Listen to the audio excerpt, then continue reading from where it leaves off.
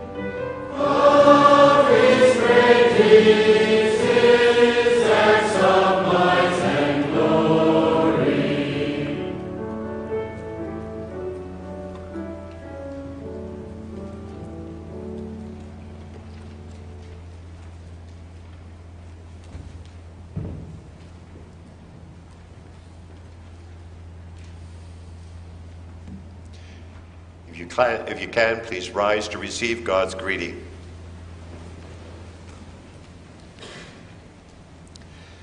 We confess our help is in the name of the Lord, the Creator of heaven and earth. Amen. And God greet you. Grace to you and peace from God our Father and from our Lord Jesus Christ in the communion of the Holy Spirit. Amen. In response to God's greeting, let us sing together Psalm 65, stanzas 1 and 3.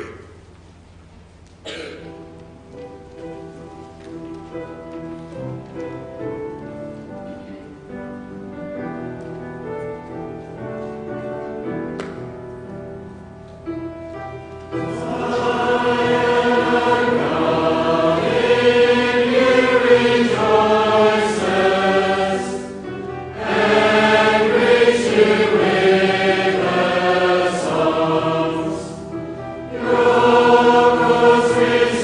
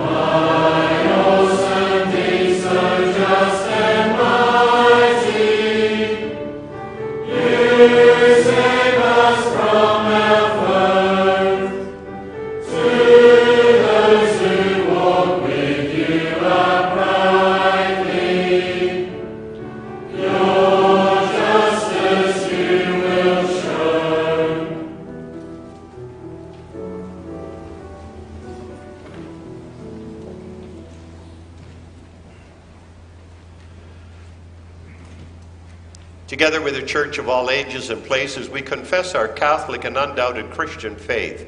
Afterwards, let's sing together from the same Psalm 65, stanza 4, "You are the hope of distant nations."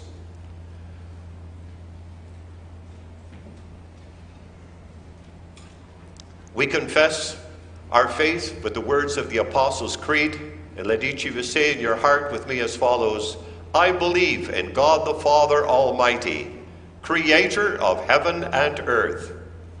I believe in Jesus Christ, his only begotten Son, our Lord.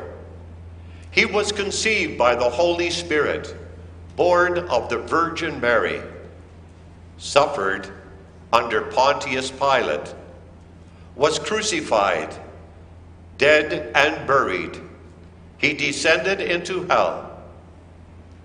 On the third day, he arose from the dead. He ascended into heaven and sits at the right hand of God the Father Almighty. From there he will come to judge the living and the dead. I believe in the Holy Spirit. I believe a holy Catholic Church, the communion of saints, the forgiveness of sins, the resurrection of the body, and the life everlasting. Amen.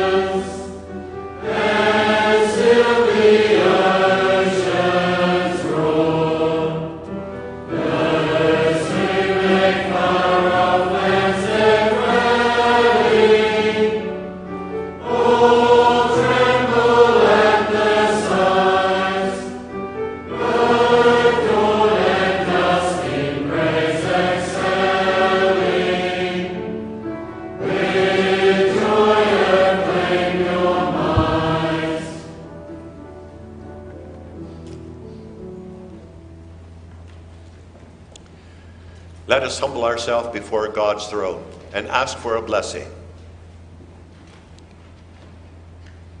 Thank you, Lord, for this beautiful Sunday. Thanks for assembling us. You give us peace and freedom to come together. We can put all other things aside and concentrate on you and your worship and your word. Thank you. You give us time to get ready to come to church. Many would love this privilege, but they do not have it. Lord, we tend to take it for granted, but we do thank you. For we do not deserve these riches. We are no better than others. In the beginning, Lord, you created us to have dominion over all things. We were to rule, to have authority. But in our first parents, we rebelled.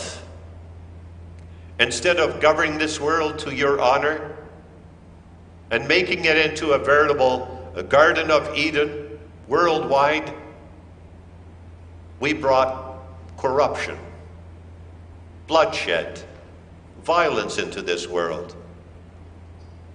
We allowed the tempter to have his way. And so he can sow terror and destruction. And even today, terrorism continues to reign, killing many innocent citizens in various countries. And Lord, there is much discussion about climate change and all the bad things happening to this world. It seems we are not very good stewards of your creation. But we know things will not be put right until our Lord comes. And we pray that he may come because he is the answer to the evil that has come into this world. We thank you for his ministry. We thank you for his sacrifice on Good Friday. We thank you that we could confess that on the third day he arose and gives us a living hope. We seek our forgiveness for sins in him. We look outside of ourselves to him, and we pray, Holy Spirit, guide us by the word that you inspired men to speak. And so, Lord, bless us. Open our hearts to your word and open it to us. We pray it in Jesus' name. Amen.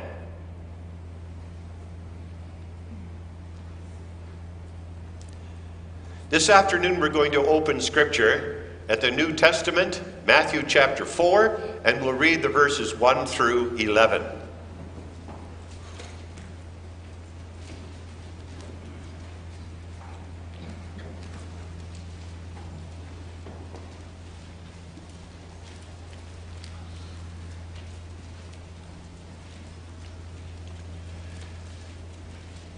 Then Jesus was led up by the Spirit into the wilderness to be tempted by the devil. And after fasting 40 days and 40 nights, he was hungry. And the tempter came and said to him, "If you are the Son of God, command these stones to become loaves of bread." But he answered, "It is written, man shall not live by bread alone, but by every word that comes from the mouth of God." Then the devil took him to the holy city and set him on the pinnacle of the temple and said to him, "If you are the Son of God, throw yourself down, for it is written, he will command his angels concerning you, and on their hands they will bear you up, lest you strike your foot against a stone." Jesus said to him, "Again it is written, you shall not put the Lord your God to the test."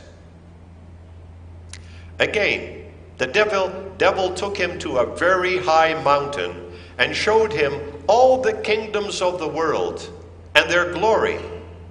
And he said to him, "All these I will give you, if you will fall down and worship me."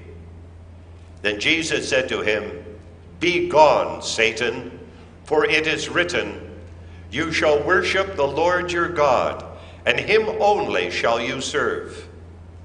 Then the devil left him, and behold, angels came and were ministering to him. Thus far. In response, let us sing together from Psalm 91. That's also used in this text. Psalm 91, we'll sing the stanzas 1, 4, and 5. Amen.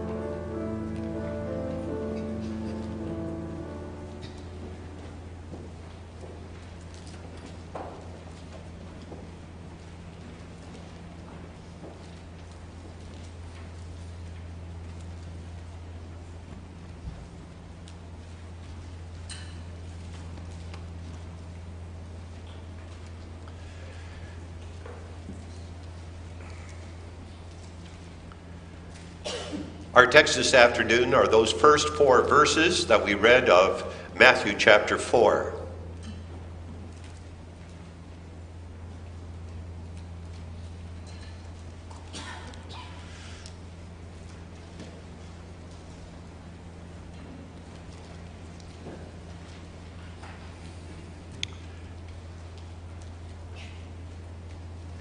Beloved congregation of our Lord Jesus Christ, when you start a new job, sometimes you are placed on probation.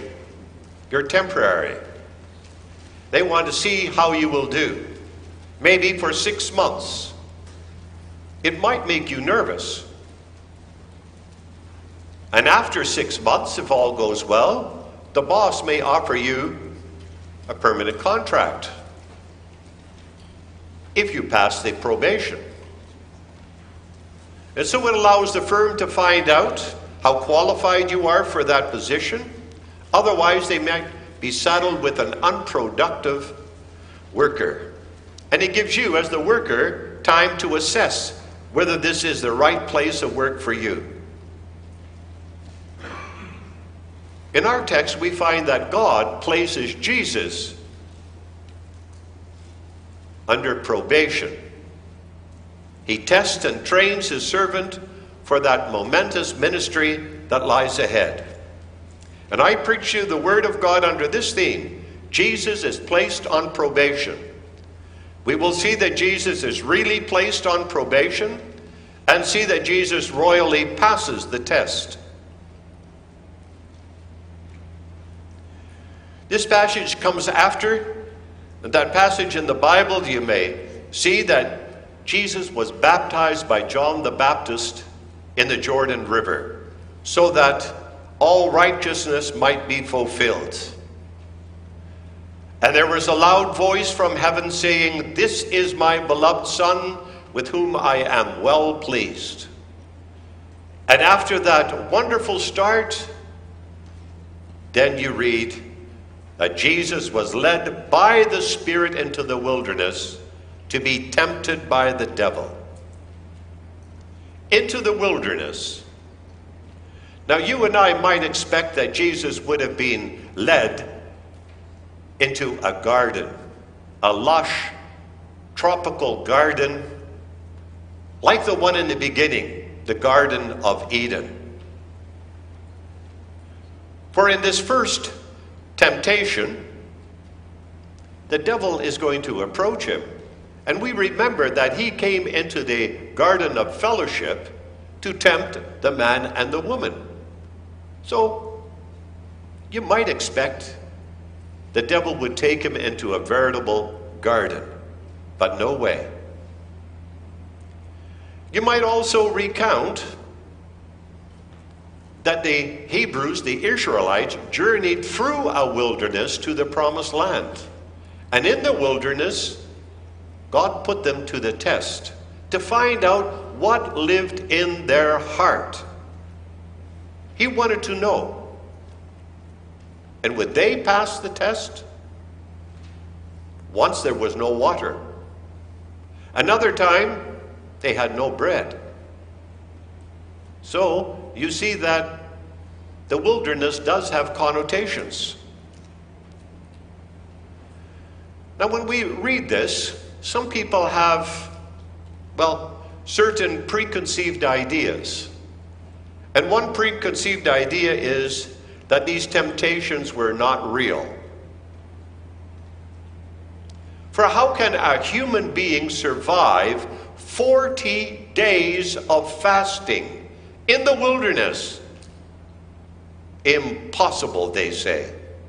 And therefore they conclude that this temptation was not real. Others, they think a bit differently. They don't think much of these temptations at all. Jesus is the Son of God. As such, he can withstand anything. Actually, as God, he is holy and needs no probation. And therefore we can forget this story. We do neither. For please do not forget that Jesus willingly became flesh and blood, as we confessed. And though he was in the form of God, says Paul, he did not consider that he had to hang on to that equality and glory with God in heaven, but he emptied himself of that and became a man, even a servant of men. And so Jesus really became a man, even one who comes to serve us. We must not forget that. He's a genuine person, except he had no sin. And this son of Mary and the carpenter, he can also be frail and dependent as we are. He has to pray for strength and guidance. He has to learn to live from what God supplies. Some people may not think that that was necessary. They will point to his miracles. Could he not do wonders? Did he not have power? Yes. But the Spirit was upon him as a man to do those things. The Spirit was also upon workers such as Elijah and Elijah, and they did miracles through the power of the Spirit. And the Spirit stayed on Jesus after his baptism. And so we cannot use that to say, oh, he was not really a man, and therefore these things don't mean anything.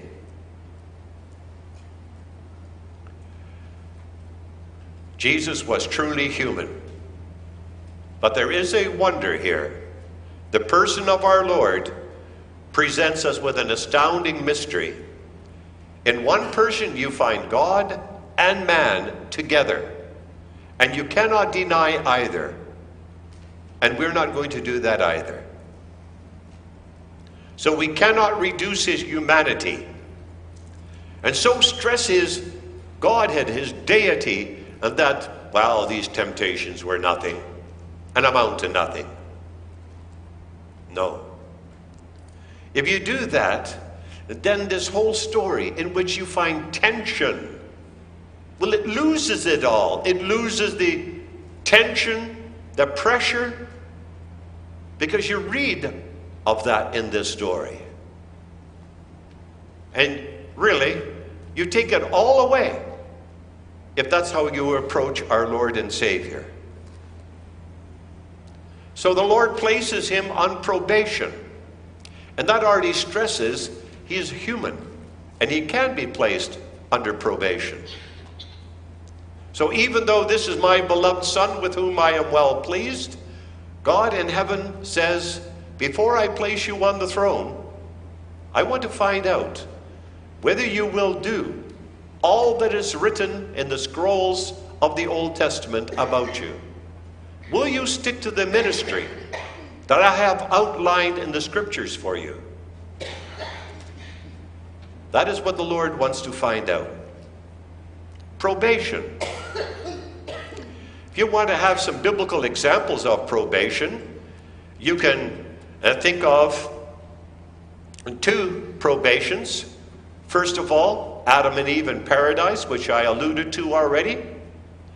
And the Lord, he wanted obedience from man's heart, that they consciously, deliberately obeyed God.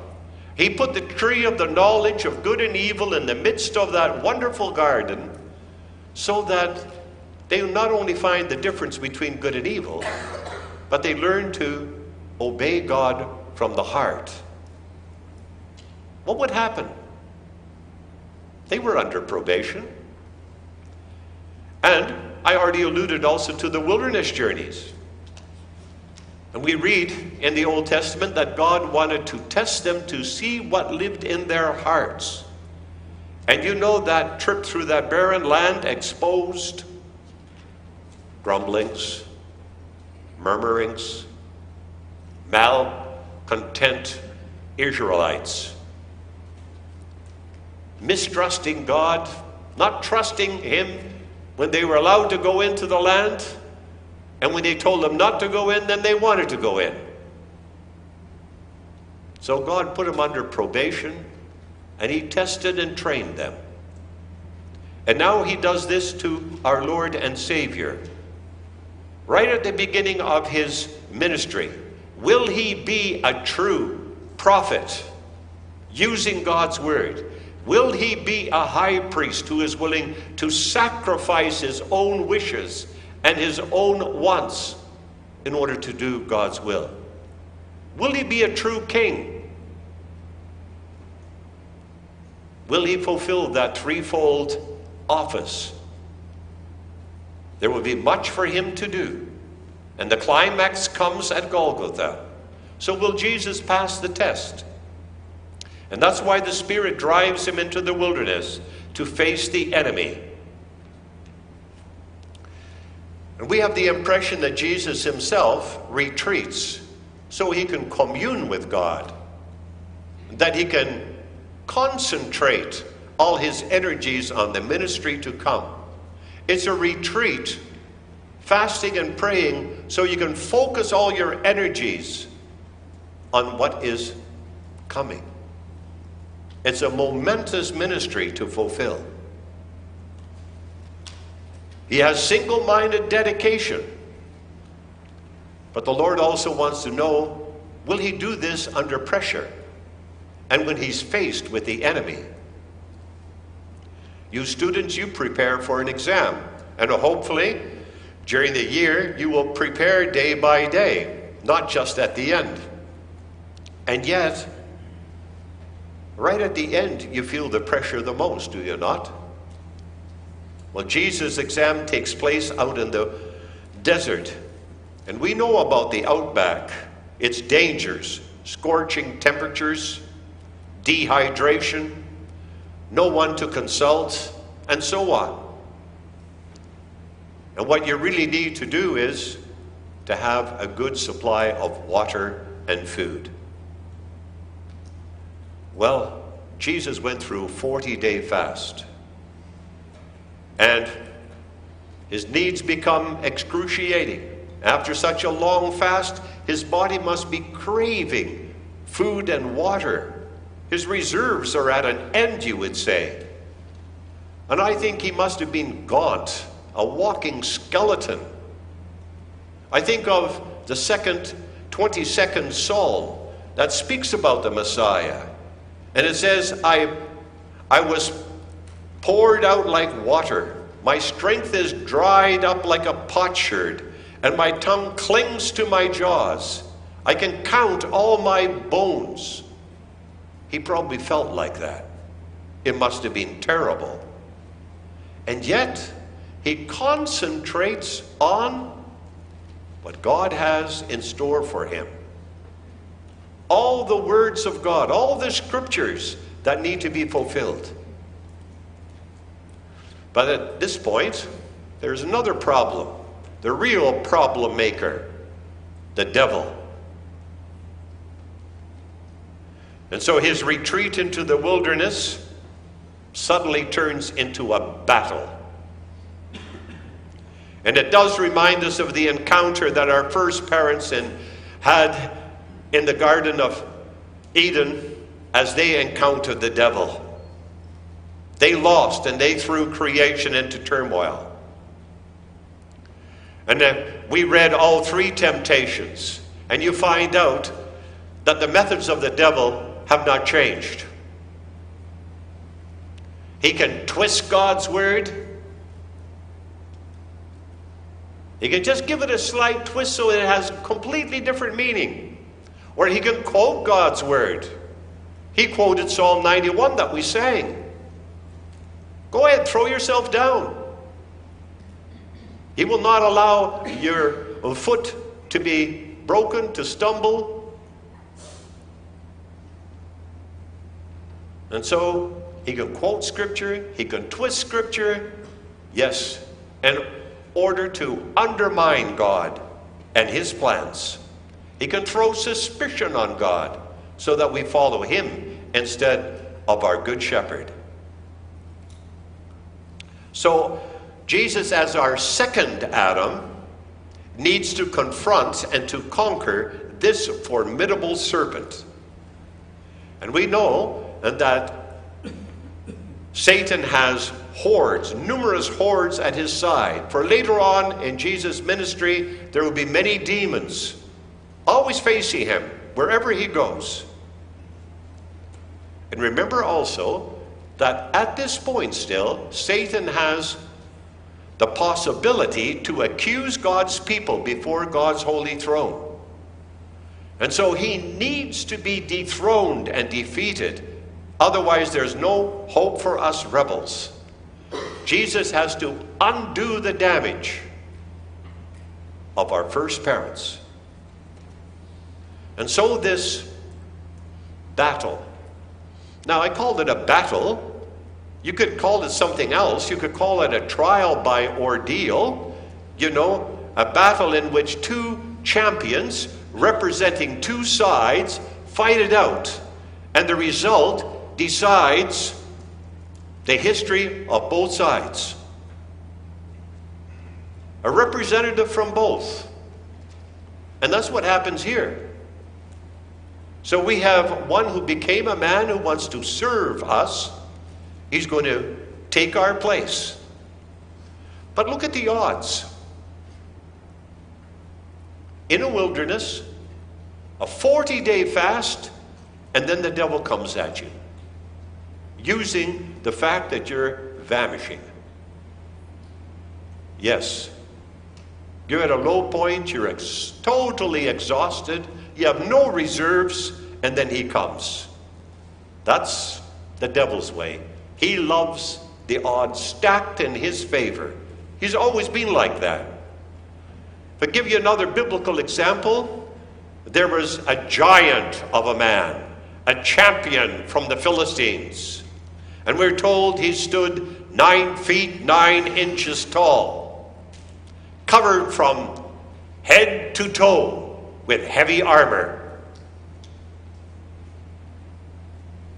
And the staff of his spear was like a weaver's beam, massive. And the spearhead weighed 600 shekels. And this menacing giant towers over, yes, a shepherd boy with his simple slingshot. David does not trust in weapons and armor, but in the Lord God. Again, the devil likes the odds in his favor. And this encounter between Jesus and Satan is much more significant than the one between David. The one between Jesus and the devil is much more significant than the one between David and Goliath. For it's going to turn world history into one or other directions. So this temptation decides world history. The tempter comes with those enticing words. If you are the Son of God, command that these stones become bread. If you are, oh, that is really teasing. That is really baiting someone, is it not? Because he knows full well that Jesus is the Son of God.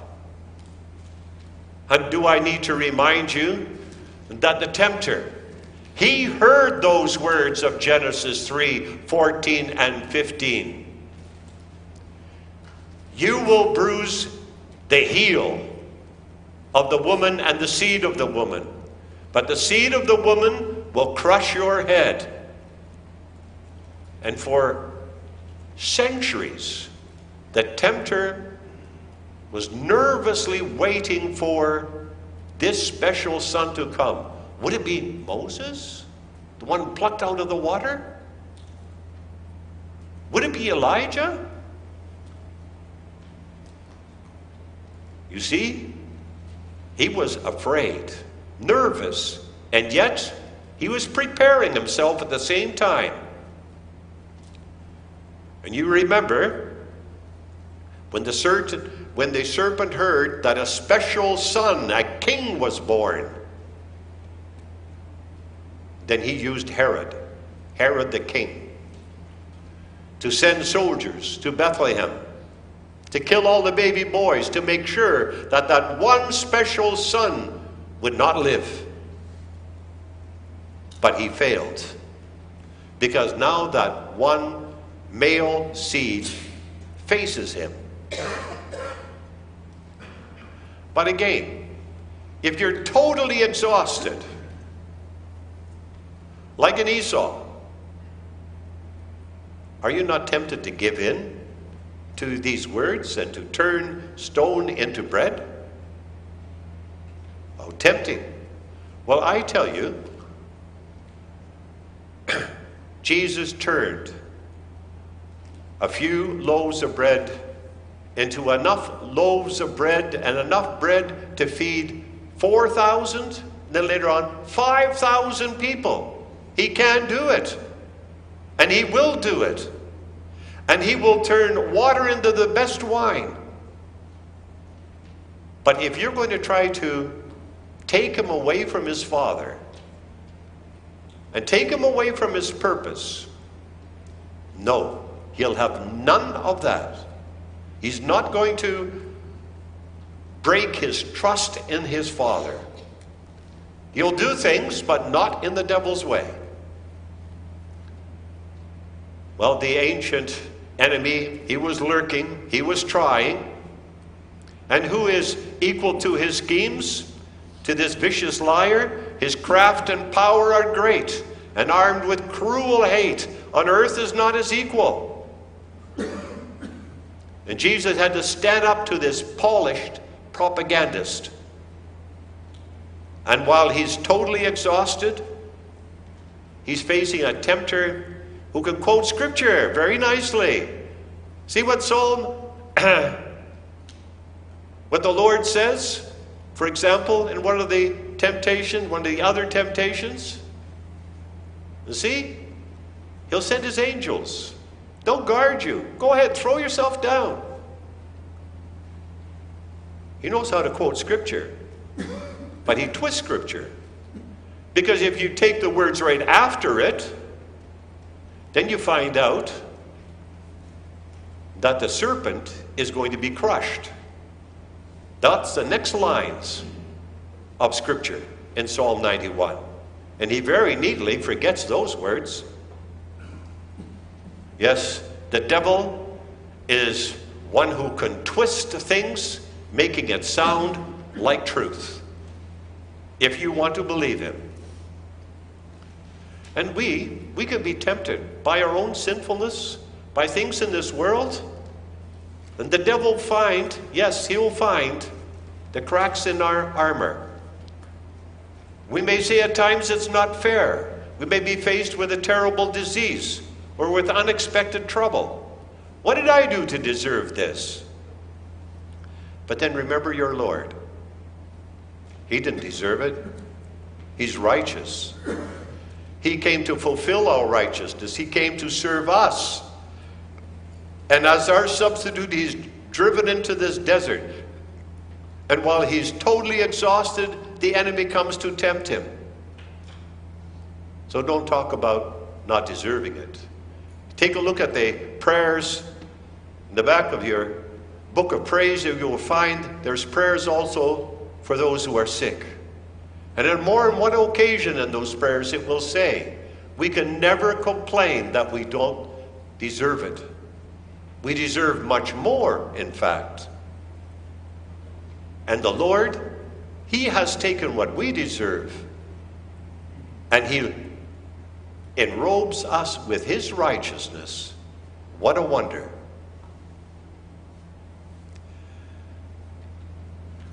But learn then further how Jesus defeats the devil and comes out as victor. For Jesus royally passes this test. In the process of this encounter, Jesus is finding out what his task as the anointed one is all about. You may say, well, he should have known about that before. Yes, but he's a human being. He went into the temple to find out from the learned men, the experts in the Word of God, what he was supposed to do. And he was only 12 then. At that point already, had to be in his Father's house and learn all about his ministry. And you might say, well, he should have known that. He's God. No, he's a real human being. He had to learn. And think of what the letter to the Hebrews says. Though Jesus was a son, with a capital S, yet he learned obedience by the things which he suffered. He learned obedience by the things which he suffered, as we learned in this temptation. He learns how to dig deep, to rely on his Father. And he needs prayer to receive strength and patience from above. You know, when you stand up in front of a congregation to profess your faith and to swear obedience unto God, that's a solemn matter. But the proof of the pudding, well, it lies in the eating, we say. And for us Christians, that means when things become tough and hard, and there's pressure on us, then God finds out what really lives inside of us. And that is what God is doing to Jesus. He prays much on this retreat, and it prepares him also to face Satan.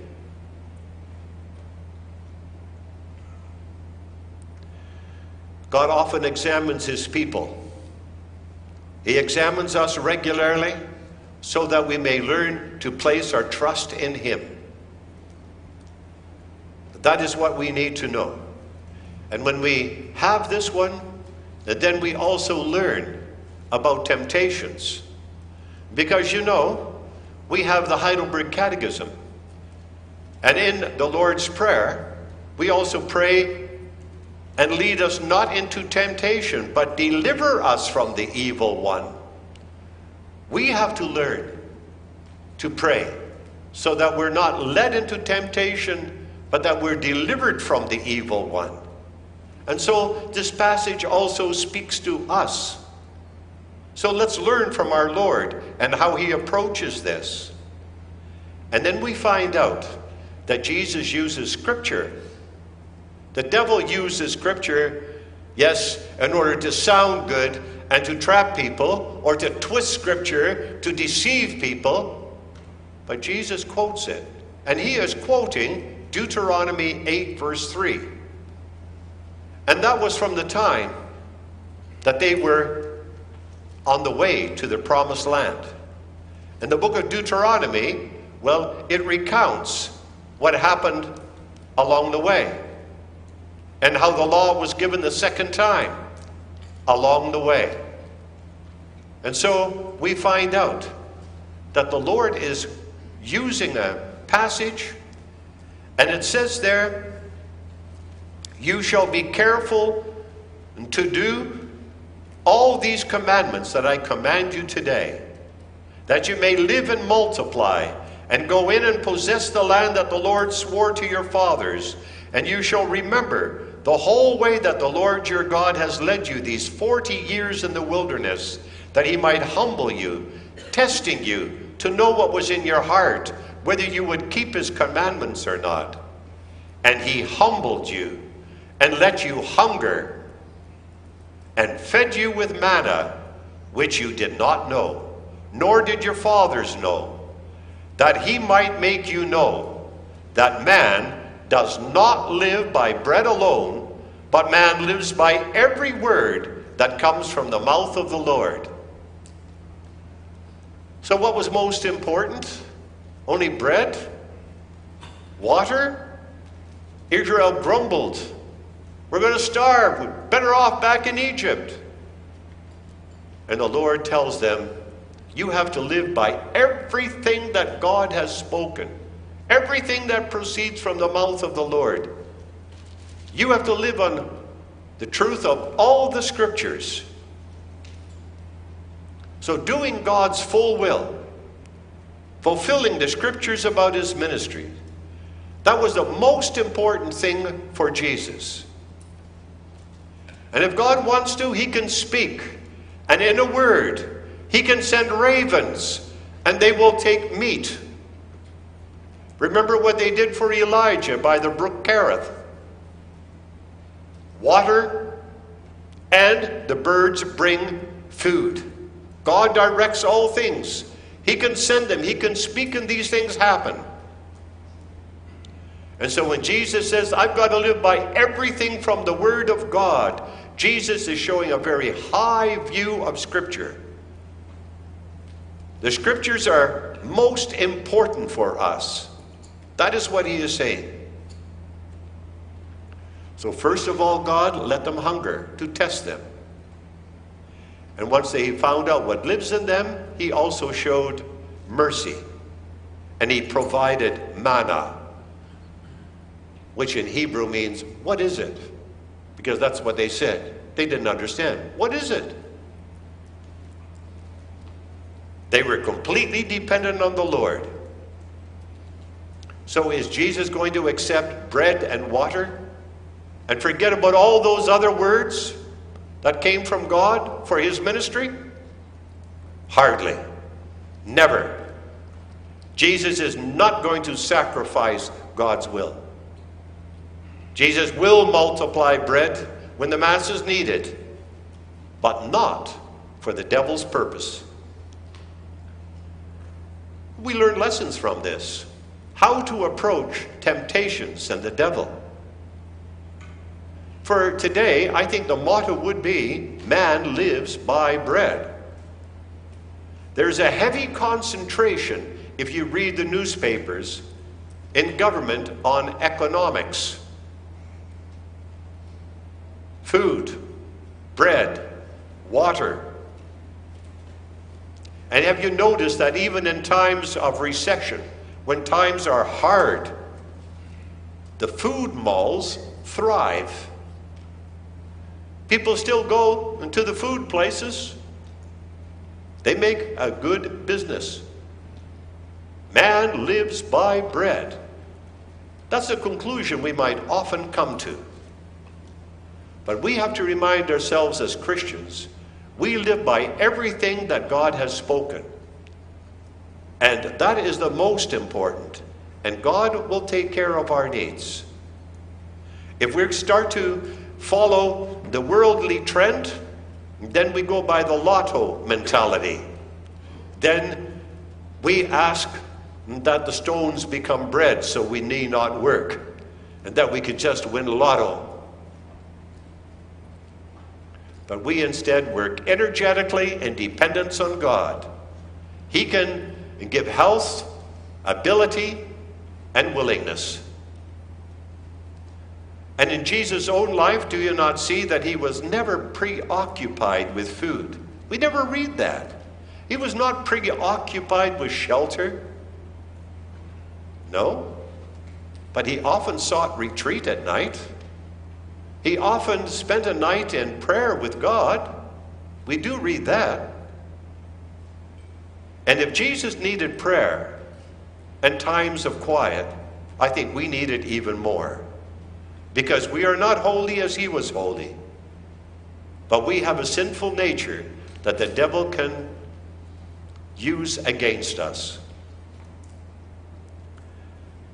So it means that we should meditate on everything that comes from God's mouth, the Bible.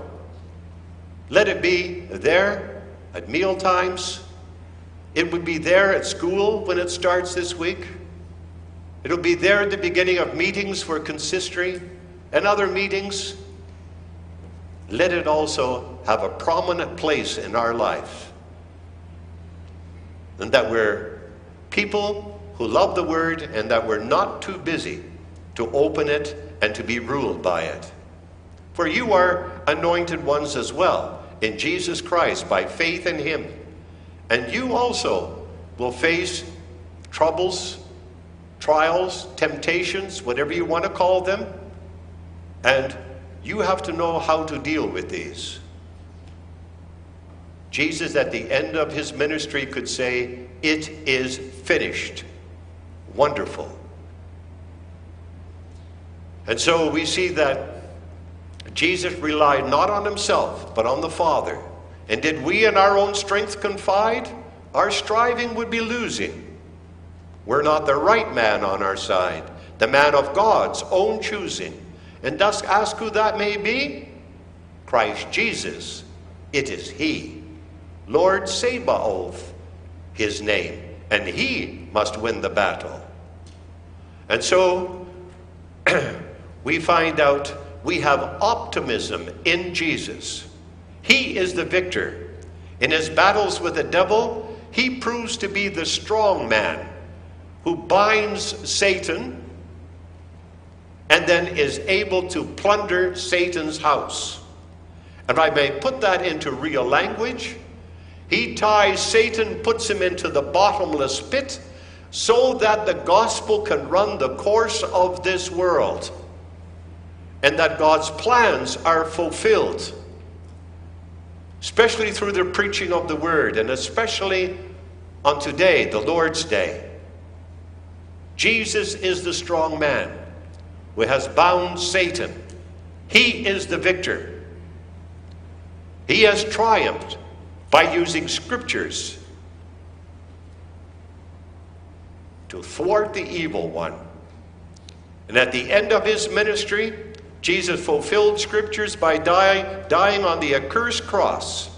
And through that cross, Paul says, Jesus has triumphed over the principalities and powers of darkness. So follow our Master who faced the ultimate tests. We say to ourselves, how could Jesus endure such a long fast? Would we not give in to temptation? Yes, we might say that ahead of time, but when it's actually there, God provides what we need. And therefore rely on the Lord. And remember Jesus, that Jesus himself suffered being tempted, and thus he is able to help you when you are tempted. And again the letter to the Hebrews says, for you have a high priest who can sympathize with our weaknesses, for he was in all points tempted as we are, yet without sin. Let us therefore come boldly to the throne of grace, that we may obtain mercy and find grace to help in time of need. Arm yourselves with such determination to follow Jesus, no matter what. Amen. In response, let us sing together hymn 53, the stanzas 2 and 3.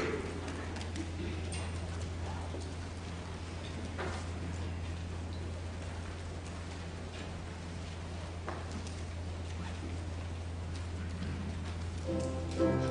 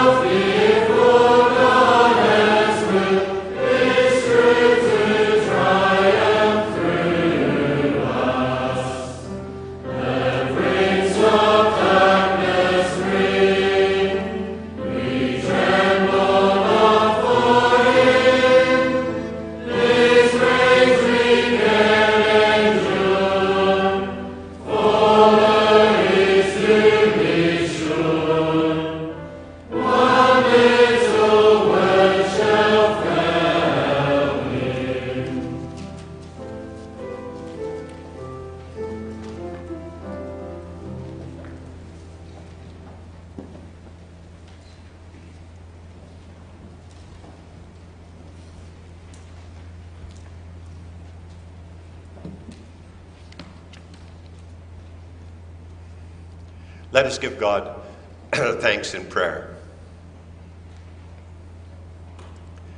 Thank you, Lord, for the instruction of your word, for its warnings, and also for the hope that it gives us.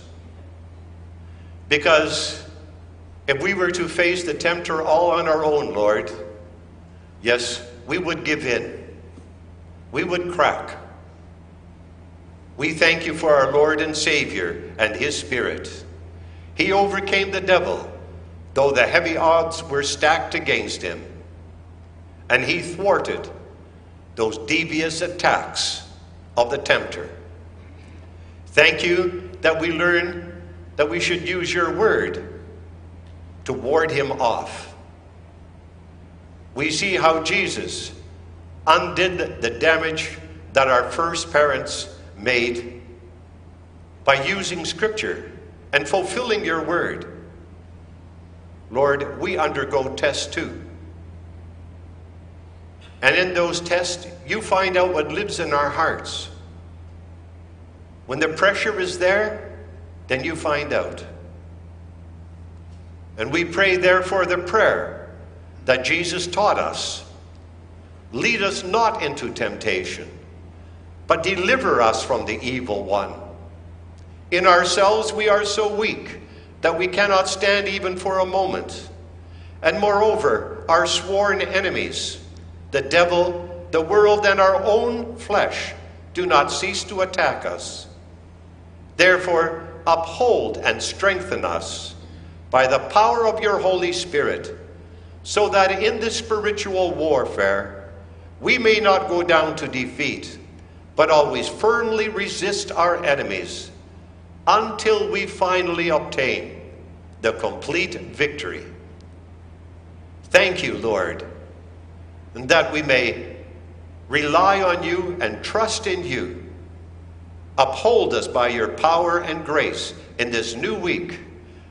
Guide and guard us also when there is a new church season. Give us all that we need. We think especially of the schools that start. Bless the preparations that are underway. Give our teachers love for their task of teaching, love for the students, love for your word, for you.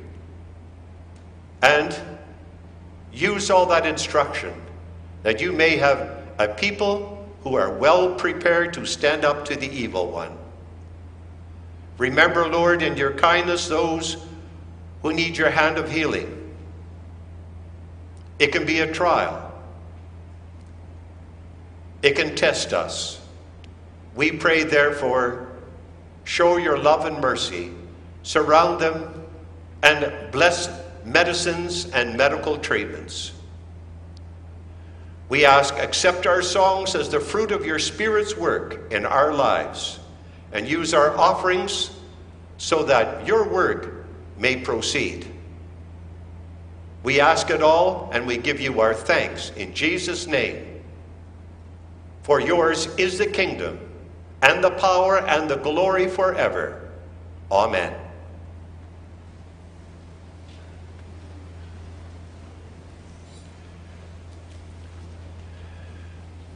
You now have the opportunity to give your thank offering for the Lord, and the thank offering this afternoon is for mission work in Papua New Guinea. After the thank offering, we will stand and sing our closing song, Hymn 55, stanzas 2 and 3.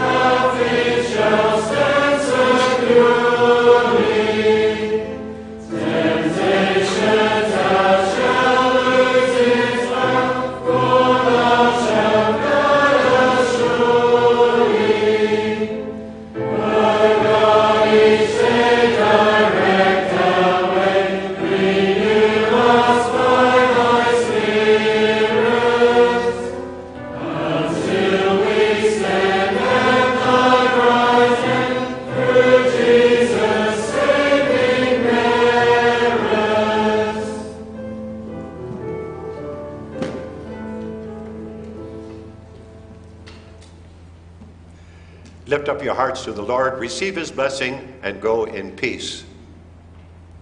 The Lord blesses you and keeps you. The Lord makes his face to shine upon you and is gracious unto you. The Lord lifts up his countenance upon you and gives you peace. Amen.